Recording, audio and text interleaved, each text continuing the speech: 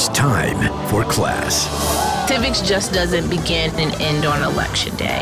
This is Sunday Civics, the home for the civically engaged, with political strategist L. Joy Williams on Sirius XM's Urban View. Welcome to Sunday Civics. Here's my godmommy and civic teachers, L. Joy Williams. Happy Sunday. Happy Sunday indeed. I am your host, your civics teacher and neighborhood political strategist, L. Joy Williams. And a little person is in my studio this morning, but happy Sunday to you as well. I'm going to get straight to the point. I'm going to get straight to this conversation because there is a book out right now called We Do This Till We Free Us by Mariame Kaba. And it is a reflection on the prison industrial complex abolition movement and provides a vision for the collective liberation of our people. It's by organizer and educator Mariame Kaba. So for all of those who are thinking about, have questions about prison industrial complex abolition, this is the conversation you want to listen to introduce you to the concepts of the abolitionist movement, particularly as it pertains to the prison industrial complex. And I couldn't think of any better person to bring to the front of the class to discuss that than Mariame Kaba. And it is an interview that I have wanted to do for a very long time. And I am so glad that we were finally able to make it happen. But, you know, it's not just enough to listen to the interview. You need to get the book. You need to digest it. And then you need to ask yourself questions. And you'll hear Mariame and I describe how we ask ourselves these questions.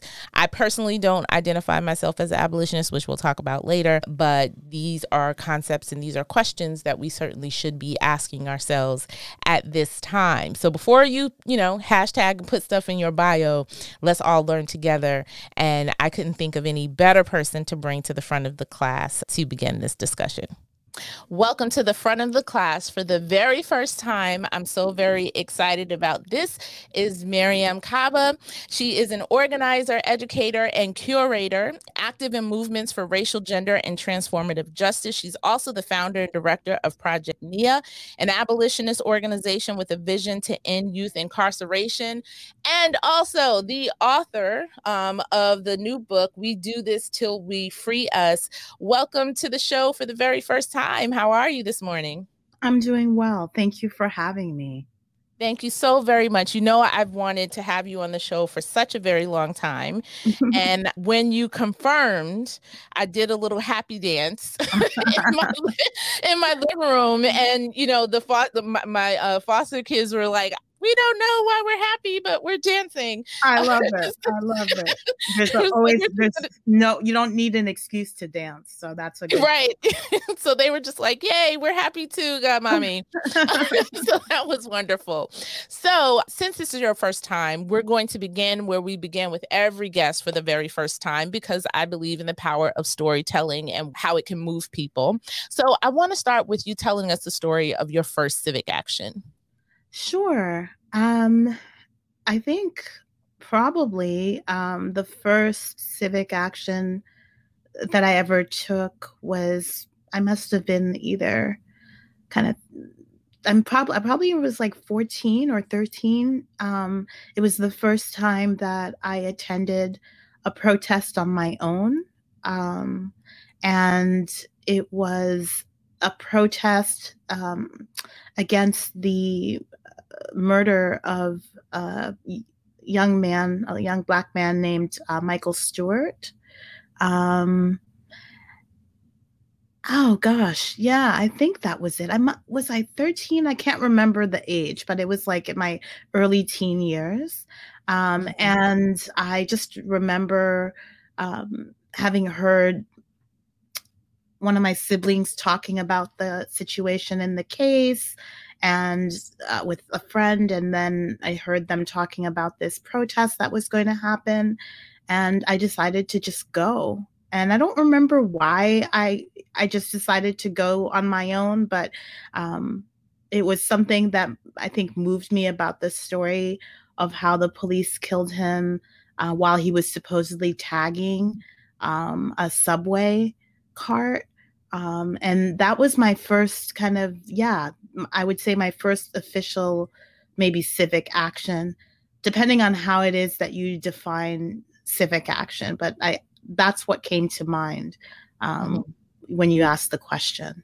That's interesting because, you're right that in defining civics, people have different variations. They may think of it as protest, as a number of people do. I remember, there have been other guests who's talking about, writing a letter to save their library, to their legislators, even talking to their legislators at all. I recently tweeted about this story. I was, on Zooms and meetings with elected officials a couple of weeks ago, including Senator Chuck Schumer. And my goddaughter comes in my office to ask me for something. And I pointed to the screen to tell her, I was like, oh, he's a senator. He represents you. And she's like, how does he represent me? He don't even know what I like. And I was like, oh my God, I have to tell her that was her first civic action. There you She go. gets older, that she was, astute enough to be like, how Yeah. does he do that? Of course she went on to talk about, does he know I like LOLs? So she was a whole different piece rather than her school or anything like that. But No, that makes such sense. I'm trying to think also about another form of civic action that just came to mind. That was when I was really young. There were lots of there were some documentaries that were coming out that had the story of Ethiopian famine. This was like, I think it was pre the Live Aid portion of things, but it was in that same kind of tradition. And I remember very clearly I think my parents were watching the documentary. I was sitting on the ground. I must have been like maybe 7 or 8 years old. And it must have marked me in some way, either listening to or watching the images that were going on. I don't think my parents recognized or realized that I was actually paying attention because I was just playing. But then I ended up going downstairs to the kitchen really late at night when everybody was already asleep, and taking all the food and everything out of our cupboards and our cabinets and putting it onto the table. And I was putting them in bags. And my mother, I'll never forget this, because to her credit, as a person who was, a young mother who was overwhelmed, who was working, who had all these competing stressors, she came downstairs, probably hearing the commotion, worried, what the hell's going on? And she sees her daughter unpacking all the food from the cupboards and putting them in bags. And her response was, "What are you doing? What's going on, Miriam?" And I was like, well, I'm taking food and sending it to the kids that don't have any. And instead of yelling at me and being like, you put all this stuff back right, which would be the actually probably the understandable thing. And now that I'm an adult and I know what it takes to not get any sleep and have all your kids and be all razzled, I'm so shocked at how she was so poised. She just stopped, looked at me, and her immediate response was, "Honey, you can't take all our food and just give it away. That just doesn't, that's not gonna, what are we gonna have? And also, where is this food going to go? We have to figure out a place that would take this food, And so she said, "Listen, I promise you that what we will do is we'll figure out a place that can take food that works with children who need it. And we will do that on the weekend. We will go shopping to the store, to the supermarket, and we will buy food and we will drop it off to kids that need it." And my mom did it with me, and it was, I think it gave me confidence, first of all, that caring about something wasn't silly, or that my parents, my mother took seriously that I wanted to help and that I needed an outlet to do that. and she worked with me to find a place to do it, and then went with me to like fulfill my desire to help.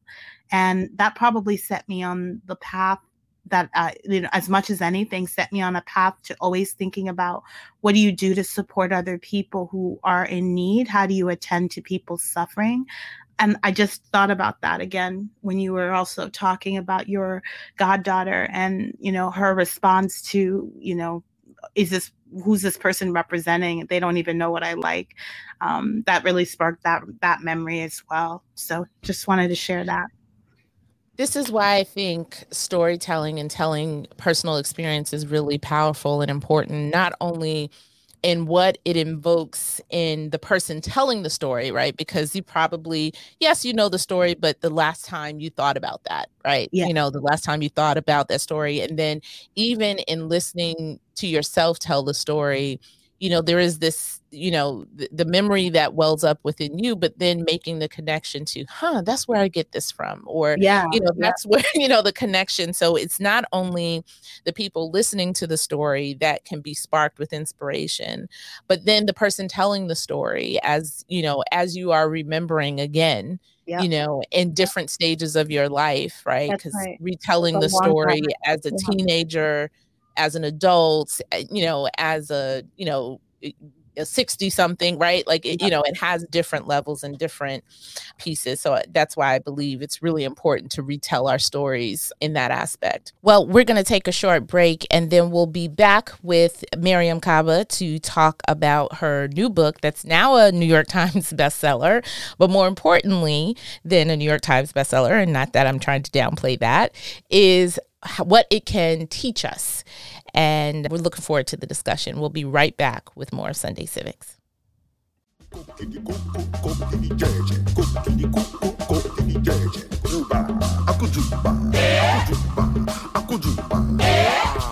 All the wahala, all the problems, all the things that you think that you must do to start in this world. Like when the teacher, schoolboy and schoolgirl come together. Who is the teacher? I go let you know. Who is the teacher? I go let you know. Welcome back to Sunday Civics. I'm L-Joy Williams, and we are talking to Mariame Kaba. I've been looking forward to, and you saw my little video montage I made of the book, We Do This Until We Free Us, which is Abolitionists Organizing and Transforming Justice. And, in the current uprisings, because as you know, there are multiple, waves of uprisings that happen in our tradition.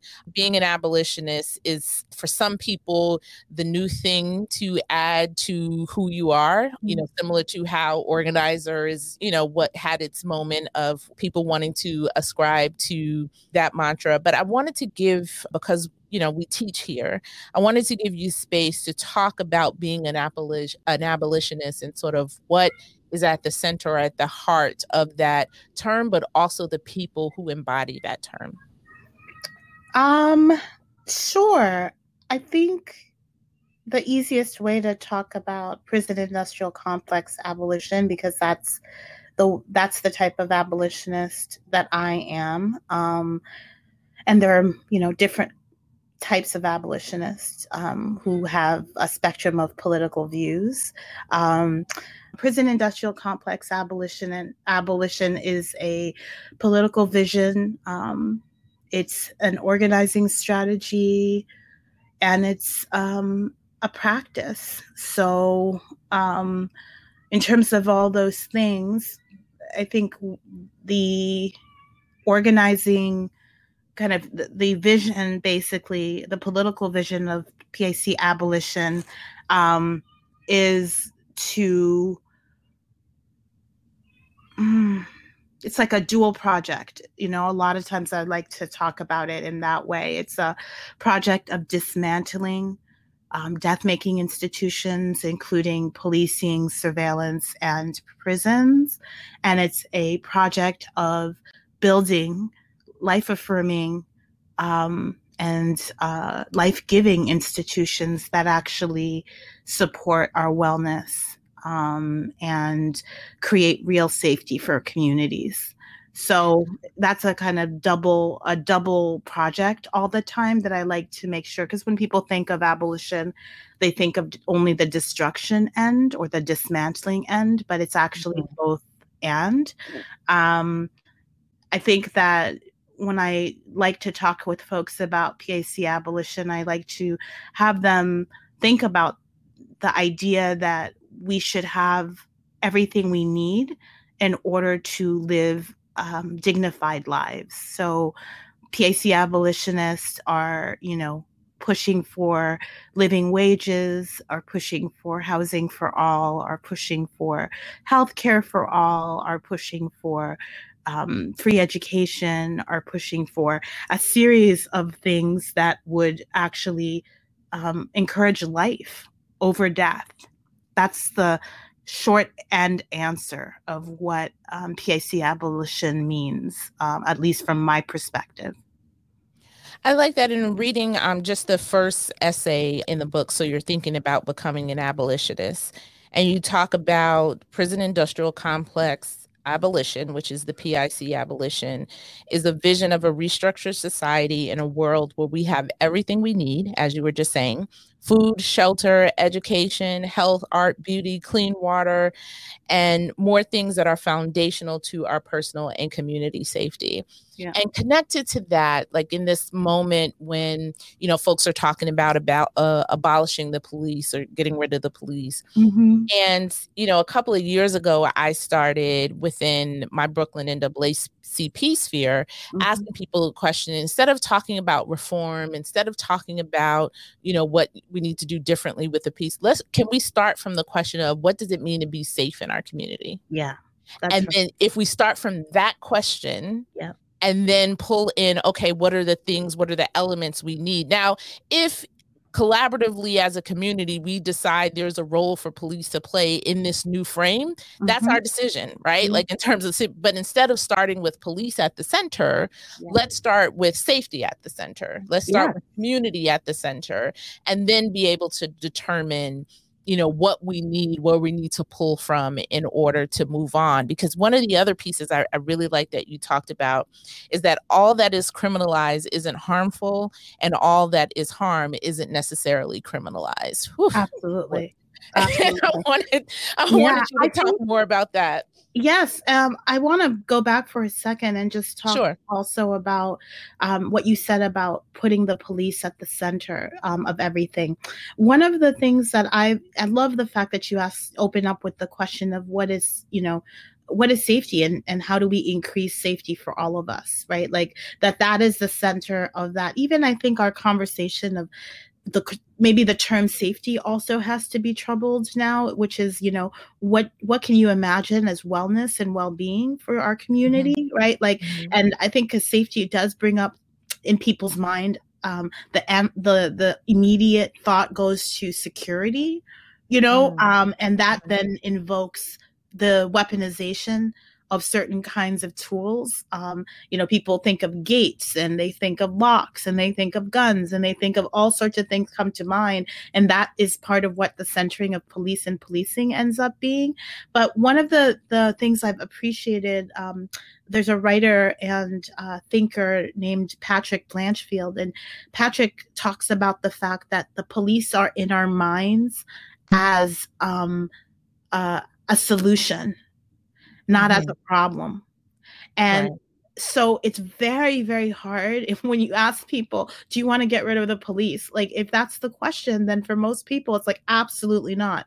It's the first concept that people have is of the police and the cops and policing as basically, a solution. A safety solution, and the connection between that. And you're right, really getting people to the core is like, let's not talk about what solutions yet. Yeah. Let's go back to the core question on what is safety to you? Like what does, safety mean? Does it mean how are children protected? How are, your body protected? How is the resources that we have within the community protected, right? So thinking about that larger, and I feel like sometimes people believe that we don't have time to have, they're just like, oh, this is an esoteric exercise. We don't have time for that. And I'm like, no, we do have time for that. We do. We need to make space for that, right? We have time for a lot of things, by the way. Or we have time to binge watch on Netflix. We have time to, you know what I mean? We have time to dance in our living rooms. We have time to do a lot of things. That's the reality there. Do you want me to talk about the harm or hold off and come back to that?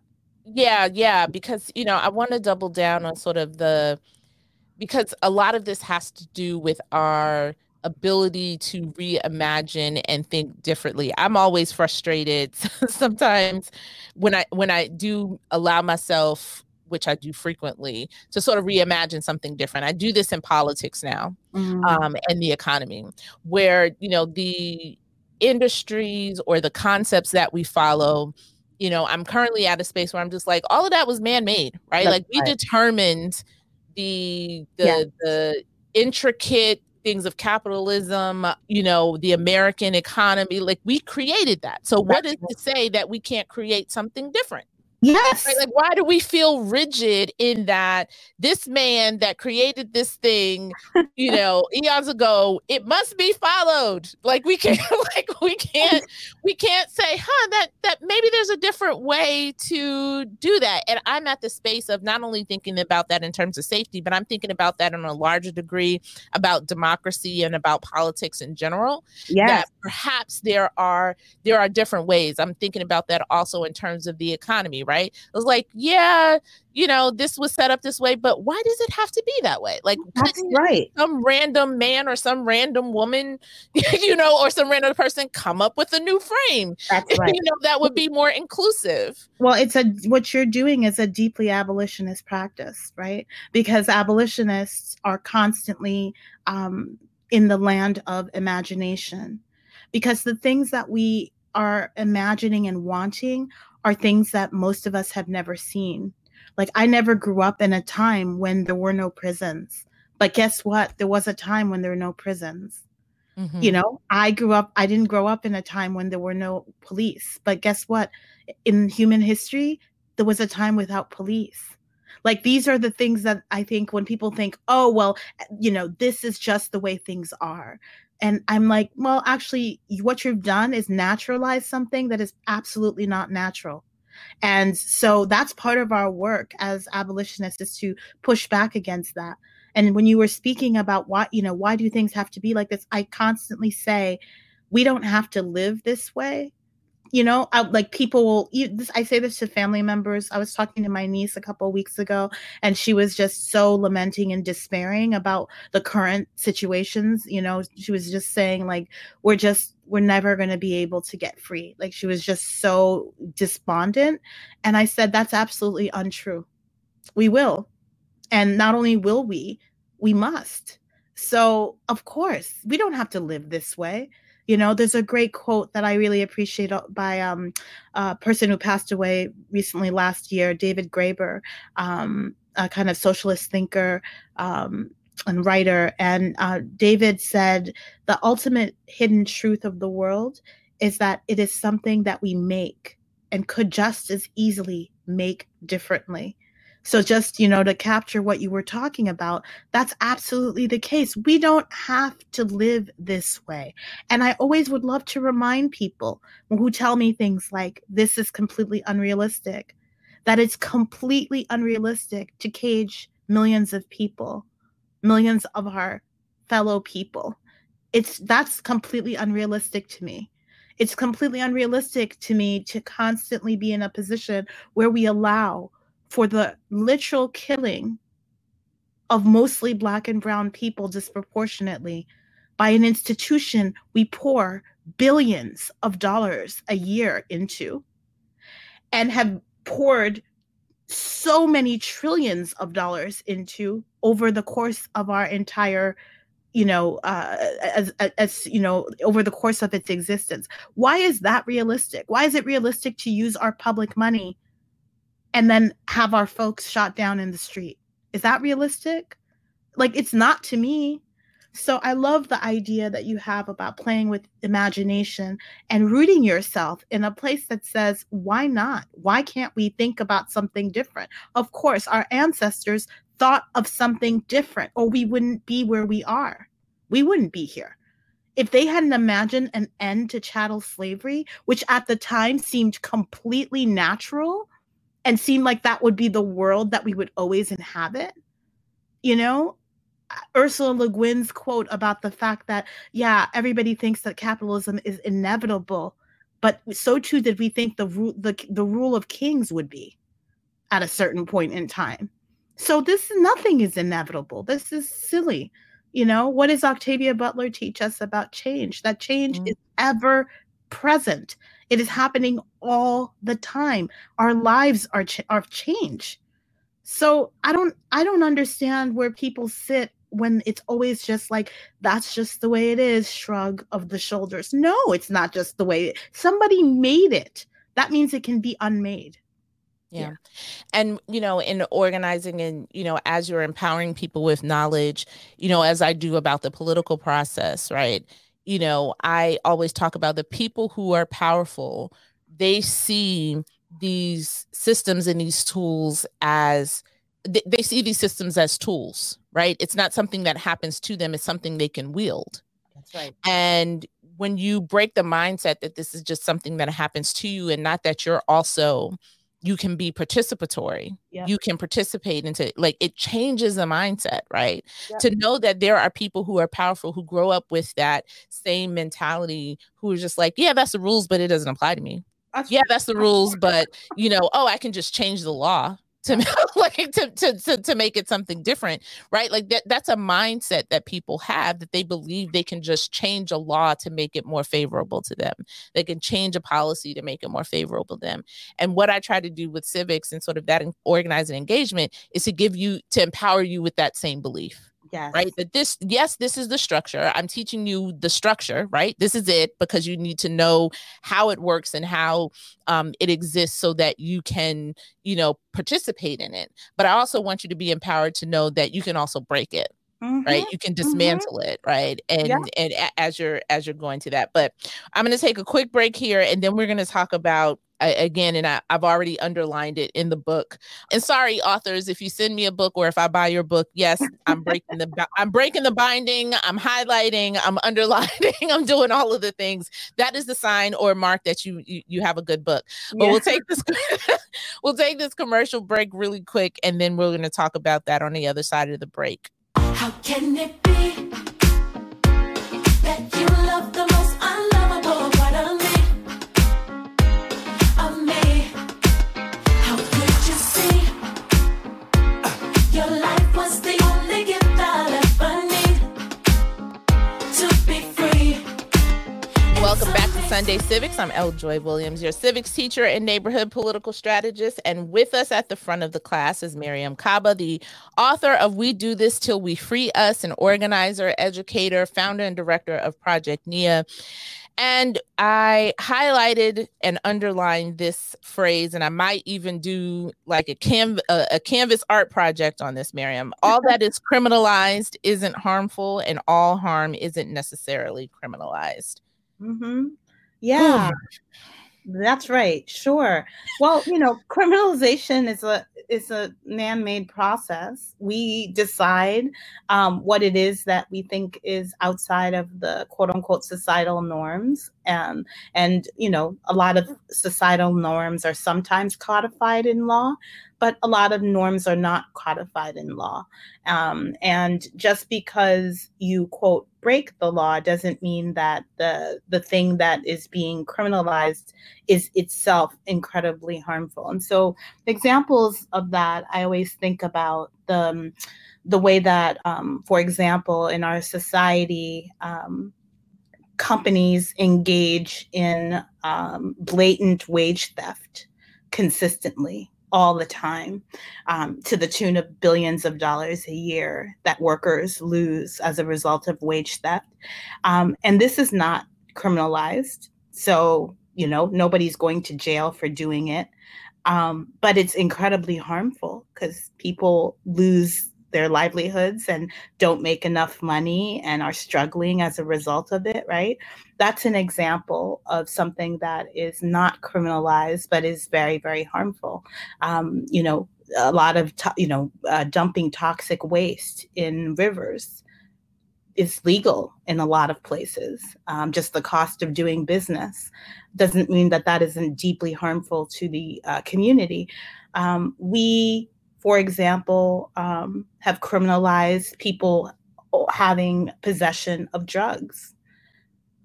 But there's a whole list of drugs that are actually just not criminalized whatsoever. People taking painkillers that are very, very, that basically are opiates, but those are completely fine. Those aren't criminalized.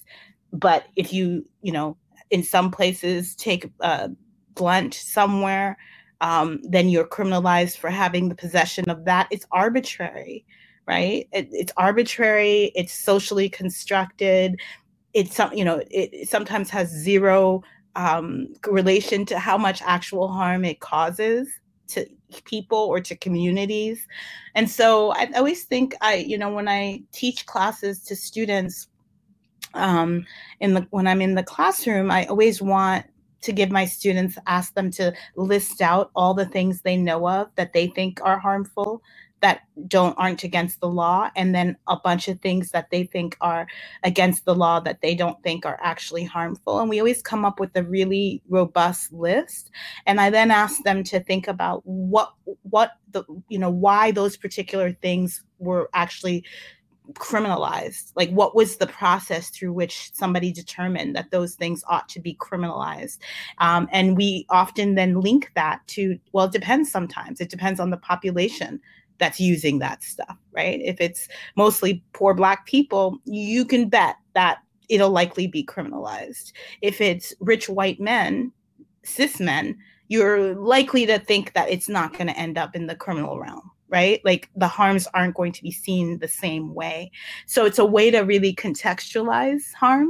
And as abolitionists, PAC abolitionists, we are trying to get to the sources and the roots of violence. That's a huge part of our politics and of our practice. And so the reason we're abolitionists, PAC abolitionists, is because we know that prisons, policing, and surveillance are deeply harmful. Even if people think they're necessary institutions, they're deeply harmful institutions. They're not neutral institutions, right? And so because they're deeply harmful, we care about eliminating them. We care about creating something different. So I always try to explain things in that way to people, that for me, the unit of concern is harm in relationships.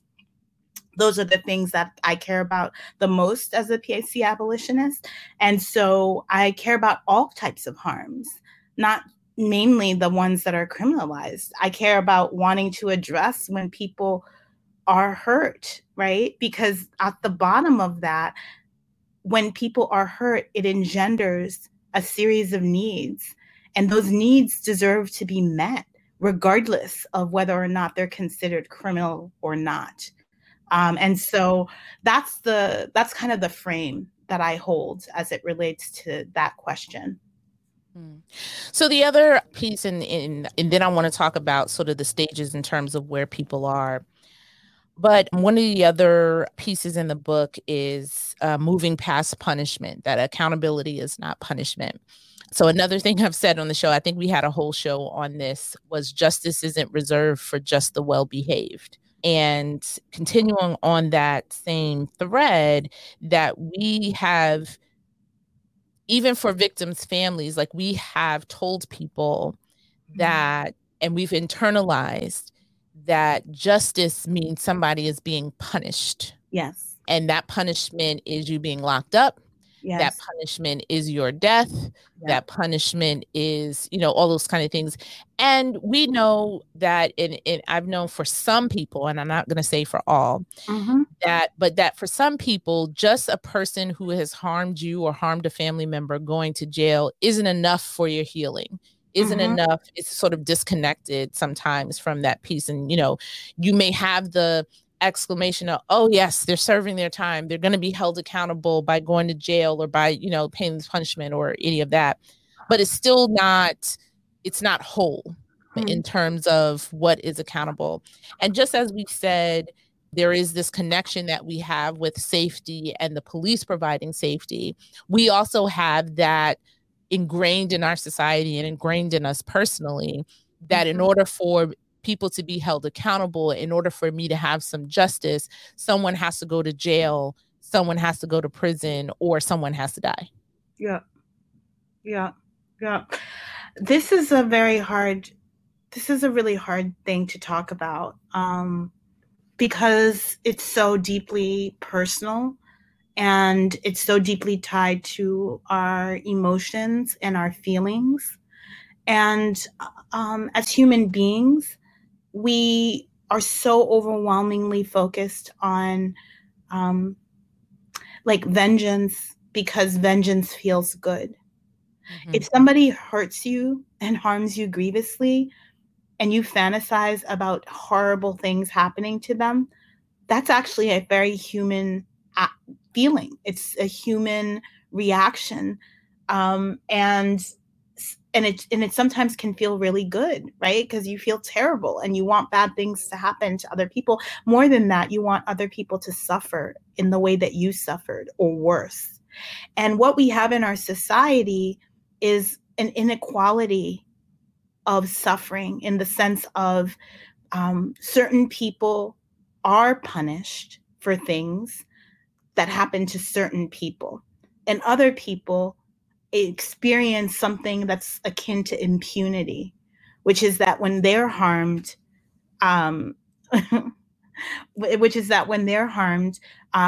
people don't take it seriously. And so they don't get the same kind of people rallying around them and saying you deserve to be able to have justice and whatever. And so it feels like another kind of a deep cut and a slight to say and you're not really allowed to demand that this person be punished. That just feels like too much for people. But as abolitionists, we know that punishment and accountability aren't the same thing. That to punish someone is deeply passive. It doesn't require the person to do anything. Everything is done to that person. It's at the mercy, in most cases, if it's not handled in an intra-community way, it's at the mercy of the state. And the state decides very much in a kind of unequal way how to apply punishment, and to what and to whom and for what reasons. And so people are left unsatisfied in the way that I talked about earlier. Accountability asks people to take accountability. You have to be engaged in that. It's an active process. It's a process through which a person decides, knows the difference between right and wrong and knows they've done wrong. And more than that, kind of commits to wanting to change their behavior and to wanting to repair harm. It's a really hard thing to be accountable. That's self-accountability it's just the hardest thing. We most of the time run away from it. We don't want to engage with it, which is why it's so much more seductive and easier to rely on punishment, which is a passive thing you impose on other people, a passive action that you impose on people and you insist that they suffer for it. But PAC abolition really asks us to rethink that as a way of being. And that's really hard. That's really, really hard for folks. And I understand why it's hard. Just because something's hard doesn't mean that it isn't worth doing. And so that's what I have to say about that. It is very hard. And the accountability, and even as you are exploring, where your ideas come from. Even as we're talking about my own evolution, it's part of the reason I don't outwardly frontly say I'm an abolitionist and I'm a, because I may be on a journey to that. But to me, proclaiming myself as that also comes with, a person saying that comes with a certain level of responsibility in terms of where you are. And so that, I may be on a journey to that way. And I certainly believe that I am. There are concepts I'm exploring, reimagining, breaking within myself, breaking whatever, but I think there's a certain level of responsibility that comes with naming yourself something, and particularly to community, particularly as a leader, right? Yeah. There is accountability in leadership. There is, if you say you are one thing and you are a leader, like there's a way you have to walk, publicly as you are ascribing to that. And so I'm very careful of how I name myself, particularly as a leader or describe. And, in the book, you list out some concepts, that if we're going to try to transform society, we have to transform ourselves, right? Yep. We have to imagine and experiment with new structures. At the same time, we have to think about sort of dismantling these pieces. And, I think that's important to note that people, sometimes can be reductive in saying it's either you're an abolitionist or you're not. And it's not as simple as proclaiming it that way. And how we have to provide grace to people, right? That these are concepts that you've grown up with all your life. It's like sometimes, I say this about if my grandmother's 95 and helping her break and understand one concept that she's lived with for 95 years, that's hard. Yeah. To do that. Yeah. And I wasn't always an abolitionist, of course. How could I be? I grew up in this society. I came to abolition. It was a process of learning and unlearning. And it's been, I came to this idea 20 years ago, but before then I wasn't an abolitionist at all. I grew up in the same land of punishment, of the police are the only thing that could exist. Of course, we had prisons and needed them. So I don't offer grace to people because I'm higher than they are. I offer grace because I understand that people offered me grace. And I understand that people also took time to explain things to me and that I had to wrestle and struggle with things. And there are things I still struggle with. So I'm very cognizant of that. I'm also cognizant of the fact that abolitionism is a politic, right? And a organizing strategy and a practice. It's not an identity. So you are always going to be in a position of becoming something, of learning, of growing. This is just normal. And you mentioned before the concept that I think is really important, which is that the systems we're trying to dismantle, they don't just live outside of us, they also live within us. And that's a constant struggle of iterating new ideas, of unlearning so much of the stuff you got taught as a kid, and you got reinforced through schooling and that are reinforced through the media. Like to change your mind, to be different, to consider differently is work. Like it's an everyday process of fighting against all the things that would have you be focused on. Think about how much you've watched cop shows in your life. Think of how many different kinds of cop shows you've watched. Think of turning on the television at any point in day and Law and Order or Chicago PD or Dragnet, or like all the ways that law enforcement is completely subsuming your everyday. How would you not think of Officer Friendly, even if your experience is of Officer Demon, right? Like you're just completely subsumed in that. And people who say to me, I work with young people, so I've always heard people, well, I'm not influenced by any sort of commercials. I'm like, honey, you're looking at ads every single day. Your desires are conditioned by that. The reason you want those shoes is because you saw them somewhere. Even if they were on your friend's foot, that's advertising. Like, you can't escape that stuff. So yeah. I fully have a lot of grace and understanding and empathy for folks who are on a journey of unlearning and relearning new things all the time, because I always feel like that's what I'm doing. That's what I'm doing every day. Well, I've started this practice, and this is what I've suggested to folks.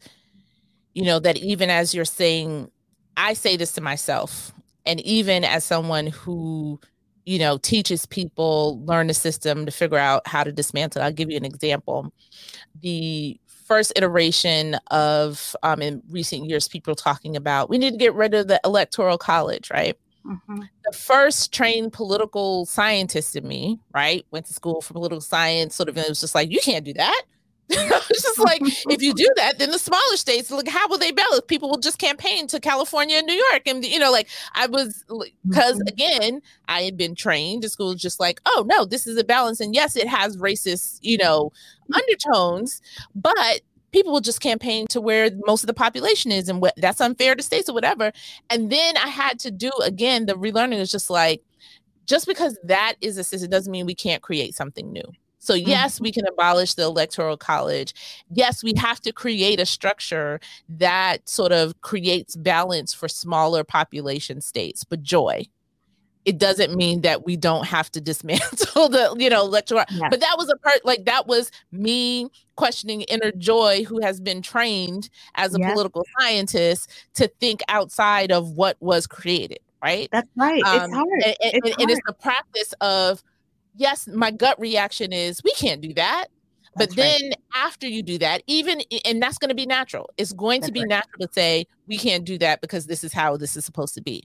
Yeah. After you get that out, the next step is, but can we? Yeah. Yeah, we can.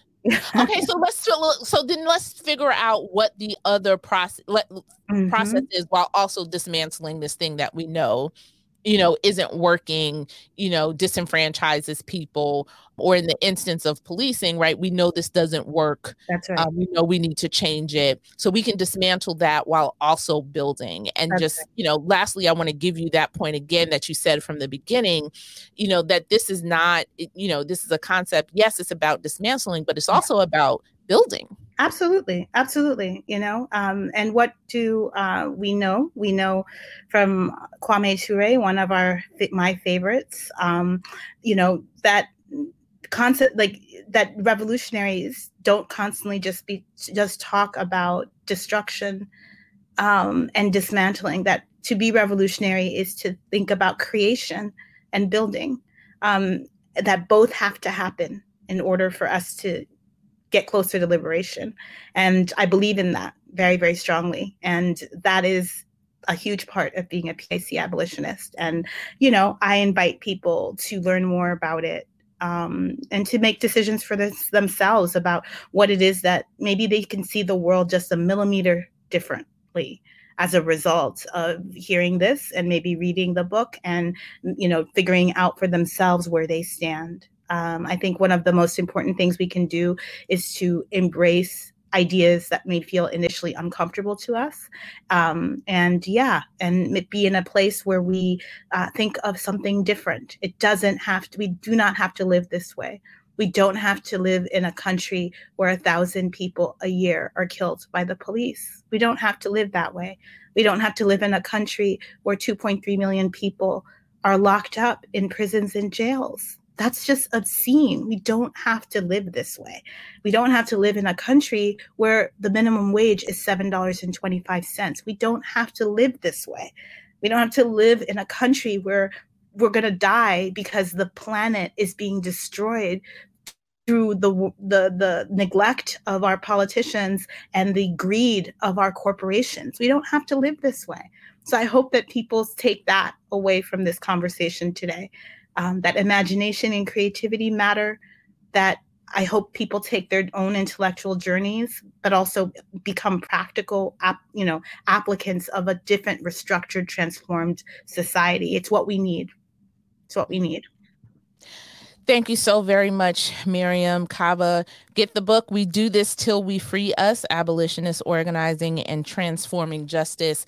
Whatever stage you are at your journey, picking up this book and starting again with the So you think you're becoming an abolitionist. And, and I invite you, as Miriam mentioned, to just reimagine what you're thinking. And it's a practice that you can do in all aspects of your life, not just in political movements and social movements, but even in your life as well. Mm-hmm. Thank you so very much for taking time, Miriam. We love having you here on Sunday Civics. Thank you so much for inviting me again. And I was so happy to join you. Thanks to everybody. We'll be back next Sunday with more Sunday Civics. Thanks for listening. It's who we are. Yes. Oh, it's who we are. Hey.